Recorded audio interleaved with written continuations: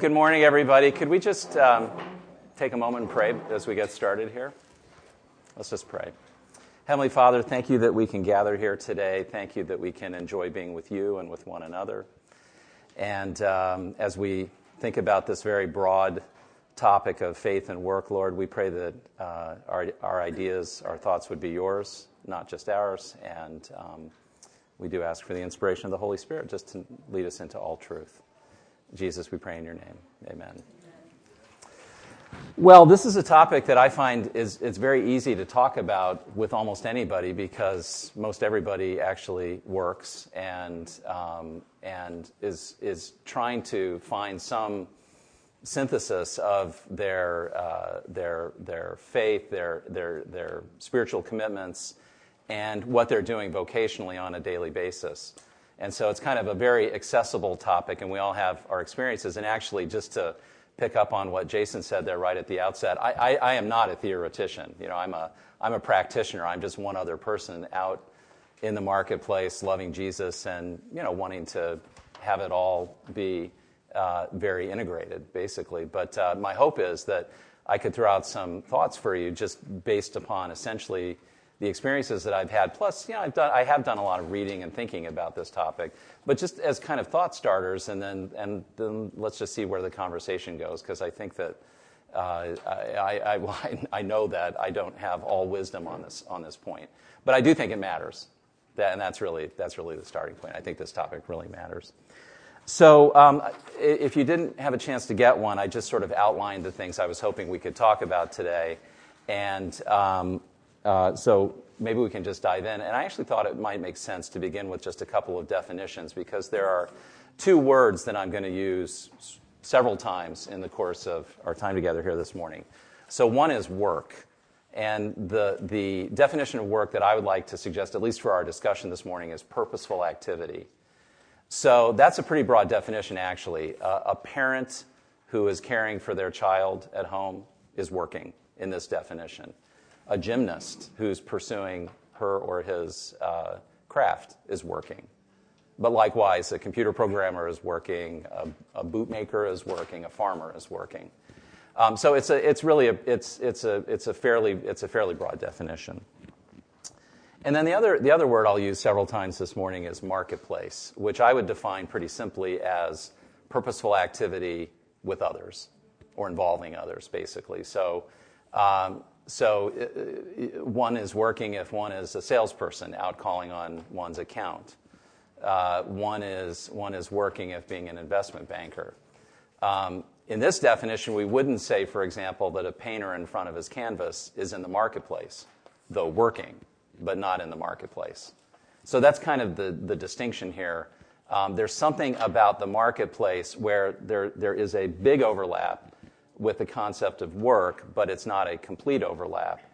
And I actually want to kind of highlight that word marketplace as we get started here, because sort of in conclusion, I'd actually like to just suggest that there's something that is uniquely opportune about the marketplace for a Christian. And I'll sort of come to that as we get into this. But those are just a couple of points of departure. So, it's kind of a big and not really well-defined category when we talk about faith and work. So I think maybe it would make sense to even take a few minutes and look at the ways that this topic normally seems to get framed up. And there seem to be four primary strands of thinking about the overlap or the intersection of faith and work. And I've listed them out here for you. I'm actually intending to focus mostly on the fourth. And it's not that the first three are unimportant. They're all important. But for a couple of reasons that I'll just develop here, I thought that maybe we could mostly give our time over to the fourth one today. So let me walk through the first three before getting to the last one. So there's one category, and actually there's probably as much or more about this out there, in at least in the reading that I've done, than any of the other topics, and that is kind of this category of your work matters to God. Your work is meaningful and is meaningful to your Creator and to your Lord. And there are a couple of sort of biblical starting points that we have when we kind of think about that. One is We read at many places, and by the way, I've given some scriptural citations for many of the points I'm making here today. These are illustrative. In other words, there's kind of a whole counsel of Scripture approach that should be taken to anything where we're trying to really get to truth. And so I don't want to in any sense give the impression that, this verse right here sort of fully makes the point or fully makes my point, because that's actually not at all the way I think about it. But I just wanted to offer some citations that have kind of been helpful to me and at work in my mind as I've thought about all this. So on the topic of your work matters to God, one of our sort of points of departure in Scripture is right up front that God is a creative worker. We read about his work and the creative capacity that he demonstrated even at the beginning of all things. And you combine that with the observation that we are his image bearers. Therefore, we have the privilege, basically, of imaging him by doing creative work. And not only to read that in Genesis 1, but in John 4, for example, Jesus says, "My Father is always at his work to this very day, and so am I." So there's a line of thinking there, which is basically we are in his image. He has gifted us by creating us in his image, and so we have the opportunity and we have the privilege of imaging him by being creative workers, basically. Now, that, for me, that's kind of an inspiring thought. However, if you don't find yourself necessarily inspired by that thought, then there's sort of another way into the same topic, and that is what's often referred to as the cultural mandate, which we also read in Genesis, which is basically the instruction that we're to harness and subdue the creation. So you can either sort of have the inspiration of, I get to image my Father, or he's told me that I actually should be engaged with this world and doing things which have a creative and productive quality to them. So you can, they're two sides of the same coin, but that's all in there.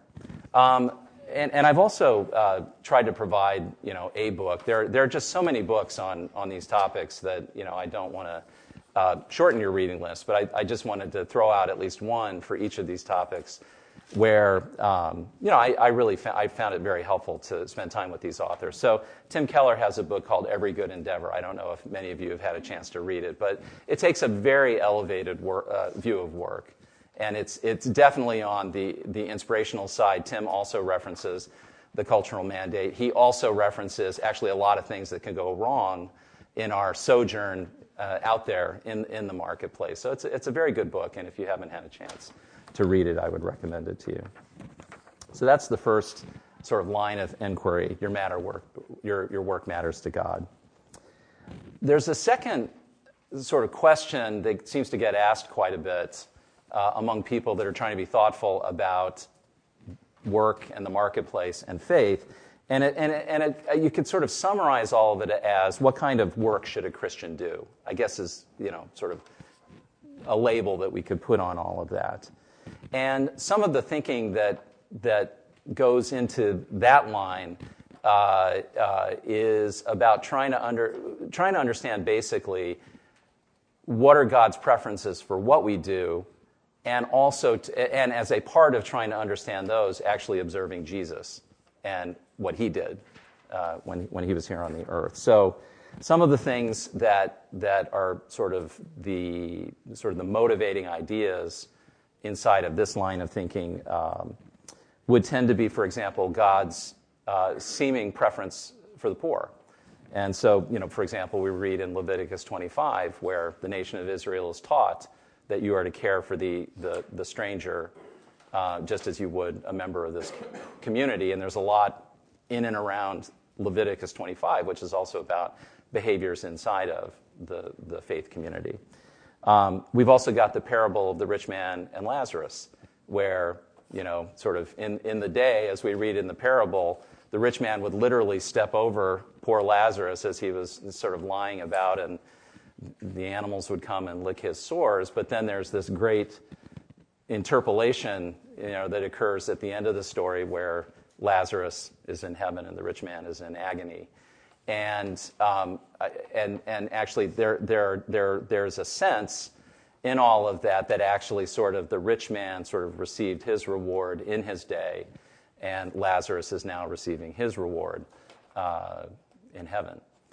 And so again, you sort of get to this sense of maybe there's a preference as it relates to sort of the kingdom and the economy for those who are not wealthy in this world. I also just wanted to, we've all been enjoying Jason's sermon series on James, and thank you for that, Jason. And even, I think it was last week, or was it the week before, we were in the verses where we read in James 1 that religion which the Father considers pure and undefiled is this, to visit the widows and orphans in their affliction and to keep oneself free from the pollution of the world. But that notion of the widow, and what a terrible thing it was to be a widow in biblical times. I mean, you were just kind of in this place in the society that was just not the place you basically wanted to be, and to be an orphan, to be fatherless, for example, in a patriarchal society where property rights generally tended to flow in that way. I mean, that was a very difficult place to be. So poor can be defined in a lot of ways. It can be literally, I have no currency in my pocket, but I think Scripture kind of gives us a sense that there's a broader definition of poor. But it seems as if God actually has a preference for the poor and the disadvantaged, in a sense. There's another dimension to what we read in terms of what are we to do in Scripture, which I guess you could summarize as the pursuit of social justice. So, we have lots of teaching in Isaiah, for example, about, this society is not really the way that it's supposed to be. The prophet is really calling out the society and really putting a finger on, in many ways, the behaviors of the leaders who are just not really caring for the nation the way that they're supposed to. And the wellspring of that, of course, is that they're not really faithful to the Word of God. And so there are consequences related to all of that. Also in Micah 6, there's the very famous passage about, what does the Lord require of you, man? It's to act justly and love mercy, and to walk humbly before your God. So there's just this sense that there is a right way that things should be done, and so sort of mitigating for things being done the right way is something that we could do. Is something that we can spend time on. There's also the pursuit of healing, of curing physical remedies to physical suffering. And, here I would just say sort of Jesus' entire ministry. And, there's a lot of good discussion out there, by the way, about why was Jesus doing all of this healing? Was it for the utility of the healing in the life of, for example, the woman who just wanted to touch the hem of his garment? Or was it actually that it was demonstrative, really, of something bigger? So you can sort of take it at both levels, basically. But there have been a lot of people over the course of the last couple of millennia that have been highly motivated to, for example, set up hospitals. A lot of the hospitals were really an innovation from within the Christian community going way, way back, hundreds and hundreds and hundreds of years.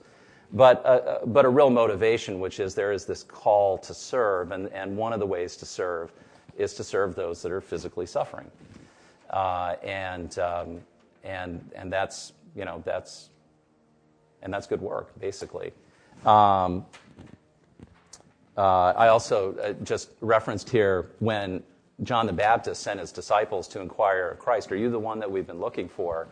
Jesus quoted the Old Testament, and he said, The blind can see, the lame can walk, those with leprosy are healed, the deaf can hear, the dead are raised. So there's a lot of sort of something is happening in the physical world as an evidence. Again, Jesus was actually quoting the Old Testament when he said all that.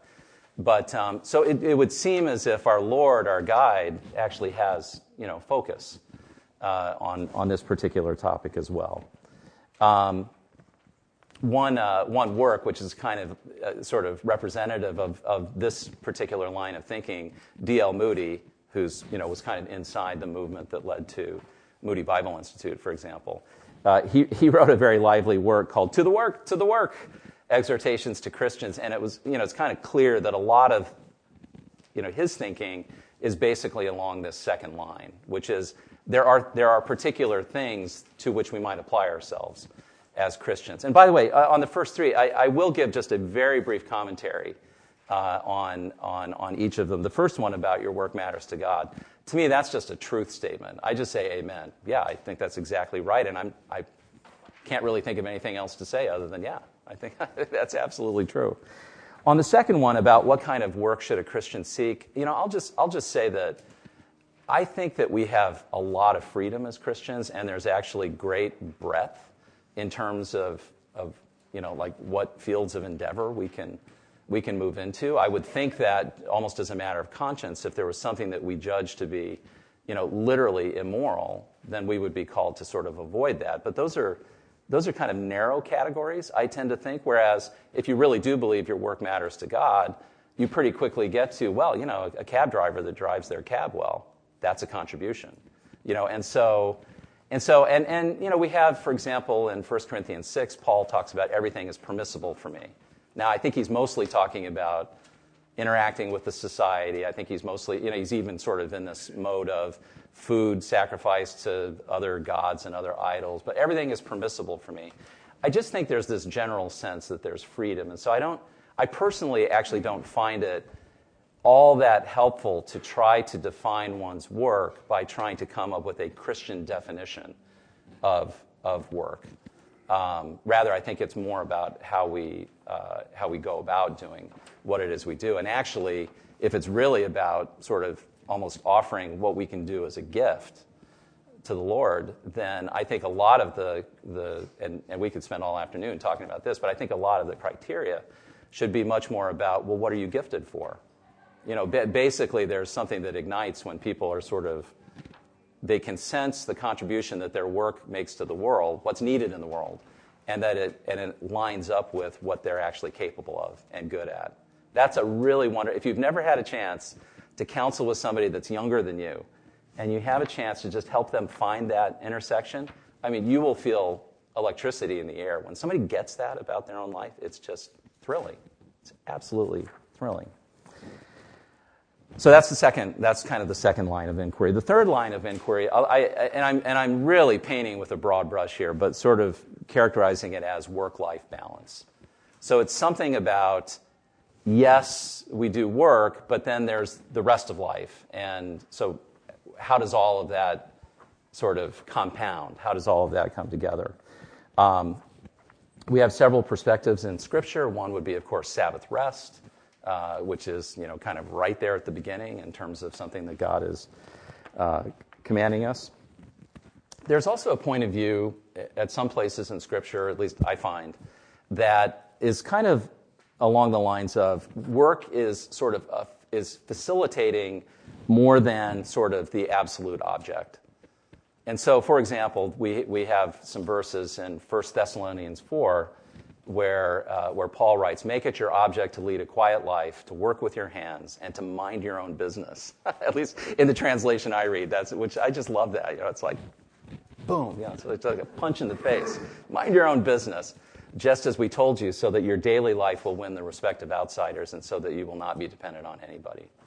So I think that's a little bit of Paul almost kind of justifying, if I can, maybe that's too strong, but commenting on his own tent-making ministry, basically, and saying, there is a way to be where you actually sort of stand in this place where there are fewer barriers to the gospel, to you being able to share the gospel, because you're in this place where you haven't burdened others, and where sort of the general conduct of your life sort of has won the respect of outsiders. But that's more about facilitation. There's not really a lot of comment there about the work itself. It's more about work as facilitating in another direction. We also have quite a bit of teaching about family and church as priorities. So, we have in two places in the New Testament, in Titus and 1 Timothy, we have a listing of the qualifications for somebody to serve as an elder in a church. And there we read a lot about sort of the conduct of one's home, for example, as really a mark almost of qualification for the role. But even broader than that, I think, is just the context, which is what Paul has applied himself to in talking, speaking to these new believers, this newly forming church, was the church really matters, and the leadership of the church really matters. And one of the principal ways to observe on the leadership of the church is to observe their conduct as it relates to their family. So it's kind of above even what the verse says. The whole context is, I want to talk to you about church leadership and the conduct of your home, basically. And that's helpful. Also, making time for reflection and meditation. So almost any of the books that you read about prayer will take you into this line of thinking, really pretty quickly. And of course, we have the example of Jesus, who would frequently take retreats, usually after he'd had these very intense engagements with supporters or detractors, usually supporters and detractors at the same time. And so he would go on retreats. And he's our guide, he's our head. So following his example is a good thing. One book that I really like, and in fact I really like this author a lot, Peter Kreeft. I don't know if you've had much of a chance. He writes these very interesting, lively. He picks characters from history and puts them together, and that's how he makes his points. So the best things in life is actually Socrates walking around in the modern world and encountering people, and Between Heaven and Hell. He's read a lot of them. They're really fun, and they're not that thick, and I think you might really enjoy them. But implicitly, what Kreeft is getting at in that book is basically the things that you think are important maybe aren't all that important, and find a way to kind of think about that and put your attention onto things that are maybe a little bit more important. On this one, I'll comment that, how can you argue at some level with the notion of balance? I mean, balance sounds very balanced, and it has a sense about it of sustainability. There's kind of a wisdom almost that it feels like is underneath that, which is like, don't get wrapped around the axle of any particular thing, but life consists of many different elements, and so find a way to sort of interact with all of those. And so, and actually that appeals to me very much also. I just have to say, at a personal level, that really appeals to me, the notion of sort of balance and evenness and steadiness and sustainability and things like that. But I will say that this line of thinking, which is work-life balance as it relates to a Christian, I do sit in this place of tension with this idea a little bit. And the reason is because Jesus is our leader and is our head and our guide. And, he was the guy that said about himself, foxes have holes and birds of the air have nests, but the Son of Man doesn't have anywhere to lay his head down. Wasn't married, didn't have children. And so I just find that really challenging, actually. I would prefer to be balanced. I would prefer to take hot showers. My observation of Jesus' life is that it wasn't balanced.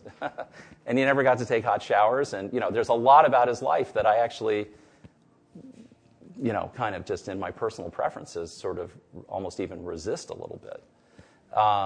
But he's our head. He's our guide. He's our leader. And so I like the idea of work-life balance. I just don't know really how strongly that is affirmed in Scripture, I have to say. And, but we also have other teachings, right? We have, like a believer is worse than the heathens if they don't take care of their family.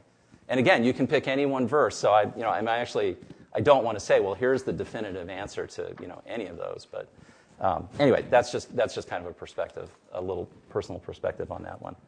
So those are three.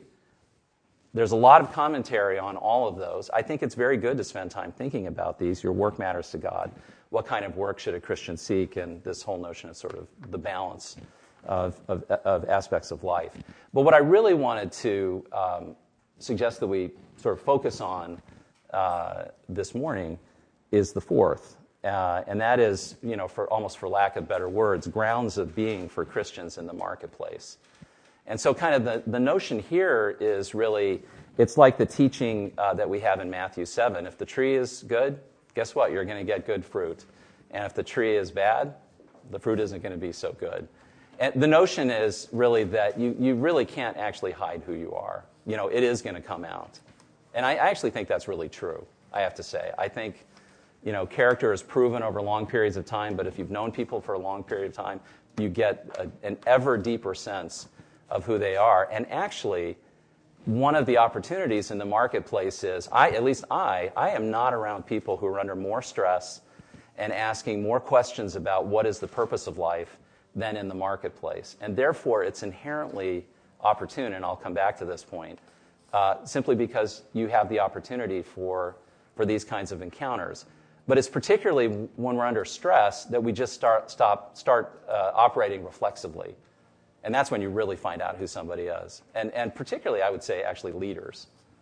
You know what? Leaders can't hide it. They're trying to make so many decisions, and they go so fast, and so much of it is nearly automatic that you mix time pressure up with the stress of things matter, and you end up with, I have a really good understanding of what that person really values.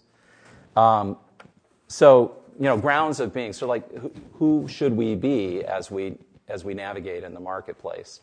And I find that gets much less attention than the first three. But to my way of thinking is arguably the most important.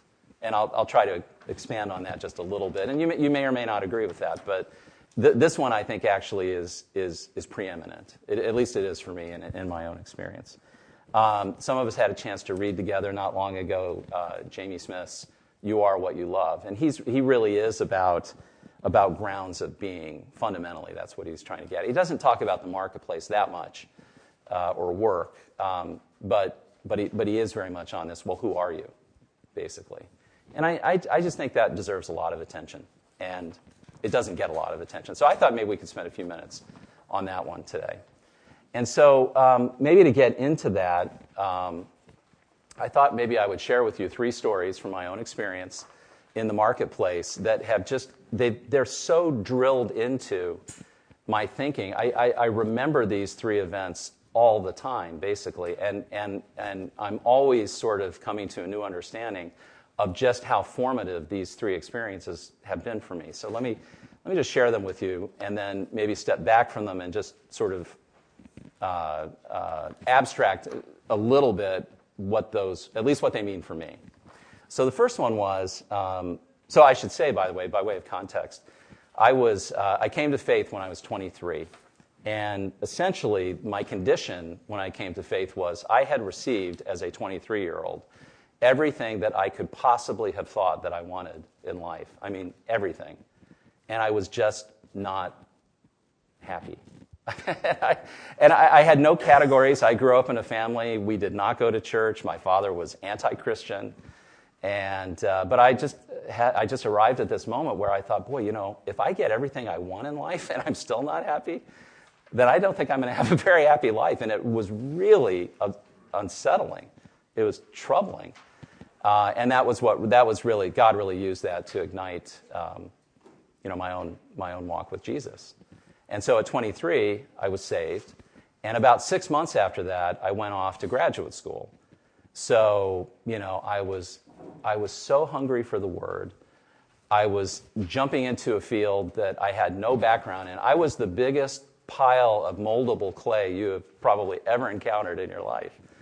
And so the one thing I knew was, as I went into this graduate program, that I barely knew the phrase Christian fellowship, but I was kind of like, I got to have that. And so the university that I went to for graduate school had a fellowship group organized for all of the graduate schools. And so I was getting together with people who were at the medical school, the law school, the architecture school, the government school, the business school where I was, and which was just a wonderful experience. But one of the things it just drove in for me right there at the beginning was there are a lot of different fields of endeavor. When I'd worked as an engineer, the only people I was around were engineers. And when I was in this MBA program, the only people generally that I was around were people that were getting MBAs. But this was really a great thing. Some of my best lifelong friends, actually, I met in that fellowship group. in your last year in that group, and of course, a medical student goes for 4 years and a law student for 3 years, MBAs go for 2 years. It's probably why I chose it, because it was just, fast. But in your last year, you were invited to do a process that was called ordination to daily work. And what that was about was basically taking the time. So we would just get together and fellowship the way we always did.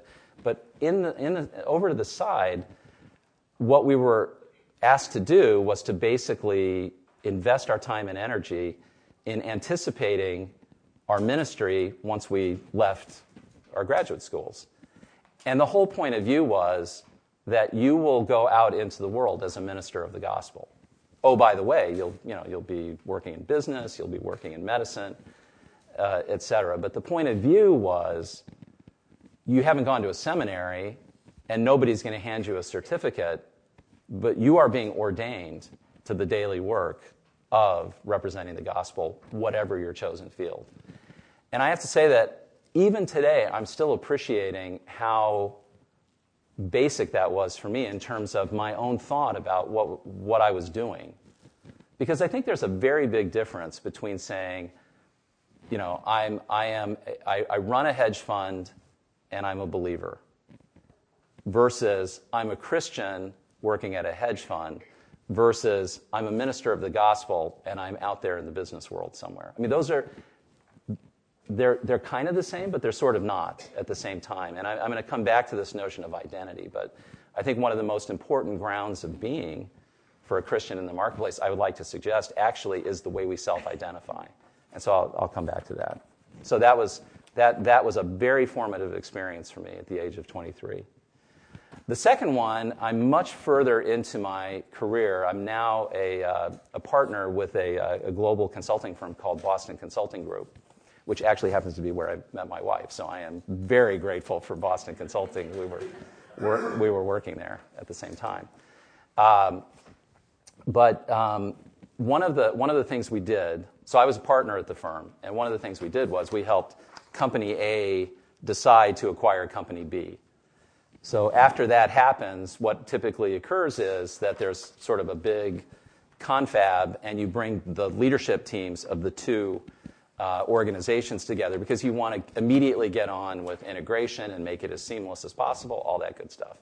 So the guy who had been named to lead the combined organization, called a meeting, and he had maybe 6 people from the first organization, 6 people from the second, and there were a couple of us from Boston Consulting also, since we had kind of helped get this thing put together.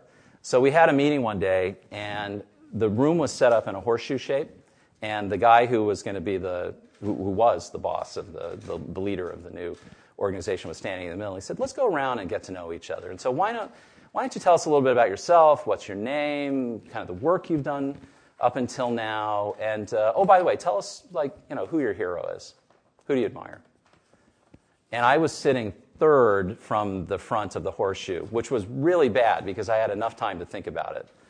Because when he put the question out there, the immediate thought that I had was Jesus. That was boom, that was just the name that came straight to my head, and I didn't have enough thought. I didn't have another thought. That was it. However, I then sat there, and I thought, well, Jesus is in a different category. I'm not sure he's really asking that. And, this setting, is that really kind of what people want, right? So I had 4 minutes to have that conversation with myself. And so when it came my turn to introduce myself, I said Winston Churchill. And I admire Winston Churchill a lot. I actually think he was the greatest man of the 20th century. But I didn't say Jesus. So now it's still going around the horseshoe. And about 4 or 5 people further on was one of my partners at Boston Consulting Group. And he said the Dalai Lama. And knowing him, and also the way that he said it, who is the Dalai Lama? That's an interest, there are different perspectives on that. But it was clear to me that to him, he was a divine being. I don't even remember if I was able to stay in the room for the rest of that meeting, but I can tell you that for about a month, I walked around. It's probably the deepest experience of grief I have ever had in my life. I felt like, oh my gosh, I just crucified him all over again. I mean, that's really what it felt like. I felt like, like I was in the outer courtyard. And I felt sick. I felt sick for about a month. And that has always stuck with me. Just the depth of that feeling has always stuck with me. And I'll relate that to another sort of ground of being point that hopefully we can get to here in just a minute. So that's a second experience that I had that has really, really had an impact on me. And the third is, I've called it here, this is how it really works. So it was either right before or right after I became the CEO of our company, the company that I'm still the CEO of. And I had some thoughts about how our board of directors, the composition of our board of directors might modify. I mean, long story short, I felt that it was not a diverse enough group of people, all fine people, but not a diverse enough group of people, measured in many ways. Background and experience, gender, ethnicity, just in all ways. It just felt to me like it needed to become more diverse. So what I did was I called up, and if I'm getting into the arcana of the way public companies work, just stop me because it's not really that interesting, but just in order to maybe get the context out there. So you've got the board of directors, and the president works for the board of directors. Now it happens that I'm also the chairman of our board, so you kind of get into this funny little place. But my view has always been I work for the board of directors. I am an employee of the board of directors. And so boards set up these committees through which they get all their work done. One of them is called the Nominating and Governance Committee, which is mostly responsible for the composition of the board. Like who are we going to nominate to be future board members? Do we have the right mix today? Et cetera. So I had some ideas. I actually had a few people in mind, but I also just kind of had these general ideas about where it should go. So I rang up do people still say that? Rang up? That's maybe not. I called. I phoned. I reached out to. Thank you. Thanks. I reached out to the chairman of our Nominating and Governance Committee. And I said, I was just calling to talk about the composition of our board, and is that, can we talk about that? You okay with that? And he said, oh, yeah, sure. And we're good friends and all that. So I'm getting into it, and I was saying the kinds of things that I said a few minutes ago. We can, sort of rebalance the board this way, that way, the other way. And I'm kind of going on, and then, how when you're in a conversation, you realize you're doing all the talking and the other person isn't really interacting a whole lot. So at one point I just stopped and said, well, what are you thinking? How do you react to all that? And he said, in so many words, basically, Scott, we want to put on the board whoever you want to have on the board. Like, who do you want to have on the board? That's who we'll put on the board. And I thought, it was like a scales falling from my eyes moment. It's like, are you kidding? Because in that, and he's a great guy. He's also been a public company CEO himself. He's a good guy. He's an ethical guy. But I was thinking, Beth and I twice walked through Zuccotti Park when Occupy Wall Street was there. And, I was a little more sympathetic to all of that than you might think a business person would be. But I think those kids were trying in a very uninformed and inarticulate way to get at something, which is, can't powerful people stack the deck for themselves? And they were more on the government business overlap because they had observed lots of banks getting bailed out, and the government was setting pay packages, helping executives to preserve their options and their ownership. Decisions were being made, institutions were being supported, but individuals were benefiting. And so in their very inarticulate way, all those kids in Zuccotti Park were trying to feel their way towards that. Well, I felt like that's what I was looking at. It's like, put who do you want to have on the board? Put on the board. The board is supposed to be a check on the CEO, on the management team. And I felt like I was 15 years old, and it's like, really? This is the way the world really works? Because I really thought he was going to say, well, yeah, thanks for your input, and we'll go do our work, and we'll come up with a slate of nominees. And that's actually the way I think it should work. But that's not the way that it worked. So it was one of those, like, you're looking behind the curtain moment and says, oh, I didn't really realize it worked quite that way. Had a big impact on me also. So what I want to do is just tease out what those three experiences, how they've translated for me. And I don't mean to say, by the way, that necessarily they translate this way for everybody. Maybe not. But this is just, and this is really the invitation to conversation. But this is what I've derived from those three experiences. The first one, which was about ordination to daily work, and at this moment when I was the most moldable version of myself that I think I have ever been, I think what happened to me at that moment is that my identity actually got changed. My identity changed when I came to faith in Christ. And it changed again when I went through that process, because from there, I really did come away thinking, oh, I don't have the diploma, and I haven't gone to a seminary, but I am a minister of the gospel. I mean, that actually is the best definition of who I want to be. And there were people around me who were going into medicine and into law, and it just, the effect of all of that was, yeah, you're going to go do work, which is different than the work I'm going to do, but sort of the bond was at a deeper place, and it was, we all have this point of view. Now, I do not want to claim that I am a particularly good or effective minister of the gospel. I mean, absolutely, that is not my point here. But my point is, it did get in there right at the beginning, that was actually a point of view about me going into the marketplace. And that has always stuck with me. And I'm still realizing, even today, the importance of that identification, just as, essentially, it just determines where I'm standing and where I'm pointed as I look out at the world, basically. And and it's not without challenge, because I don't feel like I'm a great minister of the gospel. But I do feel like that's actually the better definition of who I am and who I should be. The second point, so the whole failure to communicate, I had a chance to witness to Jesus. I had the thought, I had the impulse, and I didn't. And, just the way it made me feel, if nothing, I don't like feeling that way, and I don't want to feel that way. The lesson that taught me is basically, and this is going to sound really simple, it's not with practice it becomes easy, but it doesn't start out easy, is I just learned from that any time I had the opportunity to say Jesus' name, I'm just going to say Jesus' name. I mean, it's really kind of that simple. The add-on to that is that it's really this point about affiliation, I guess, is the way I would put it. So, am I willing to affiliate with Jesus, or do I affiliate with Jesus? Do I affiliate with Jesus in front of other people?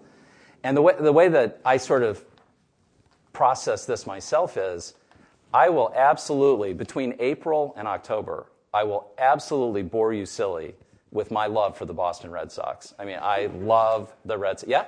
All right. Love the Red Sox. If you, there's stories about that too. But anyway. Yeah. It's okay. My wife is a Cubs fan, so, our family had a good 2016. But anyway, I'll bore you silly. I mean, and I don't even actually really, honestly, I'm not going to be that slowed down if you're not that interested in it. I mean, I will have to see your eyes literally glaze over before I'll stop, because I really, I like baseball, and right. I love Jesus a lot more than I love the Boston Red Sox. Why in the world would I blather on about a baseball team and not talk about him? I mean, just at almost a sort of a logical point, or being consistent. It's like, why would I do that? And, I mean, we all know the reason why we don't do it, which is, the gospel can be offensive to people. Jesus can be offensive to people. They can sort of think you're sort of an odd guy or gal if you talk about him. But to that, I would just add, how many people do you encounter that go on and on and on about whatever their passion is? And I can just tell you, in the modern world, there are quite a few people that will just, turn on the fire hose and start shooting it at me on topics that I don't even find that pleasant, actually. I mean, there are elements of popular culture that just I don't like. And we will go on and on and on. And it would never occur to me to try to shut them off. So why do I, where I got to was, well, why do I shut myself off? It's an untruth, actually, to not talk about it, because I love them, So anyway, that's what that episode taught me, was that just whatever else is true, and if it's just as simple as saying his name, I think that's actually the greater part of my ministry in the world, is to simply be able to acknowledge him and affiliate with him. I will try to argue people into points of view, which is not really very effective, generally. But to just simply relate to him, to affiliate with him, and maybe to add, and I love him, but just start with Jesus, and I love him, that says a lot in the modern world. So anyway, so to identity, which kind of got baked in there at the beginning, I would add affiliation, and just a willingness to affiliate with him, basically. And that may actually be, perhaps, our greatest ministry out in the world, out in the marketplace. And then the third one, looking behind the curtain. I'm in a system that really kind of has maybe a few questionable dimensions to it. What do you do in those situations? What do you do in situations which have ambiguity in them, where maybe structurally they're not exactly the way that you think they should be? Maybe they're even pricking your Christian sensibilities as you encounter them. And again, let me just say, I'm a practitioner. I'm just throwing out what I have basically gotten to. But I often, in this regard, think about when Jesus was asked about paying the tax to Caesar. Apparently his project wasn't first order about bringing down the Roman Empire, because of the way he responded in that particular situation. And I mean, they were occupiers and they were hated. I mean, just to be very clear. And all the people that were in that community that were considering whether or not to affiliate with Jesus,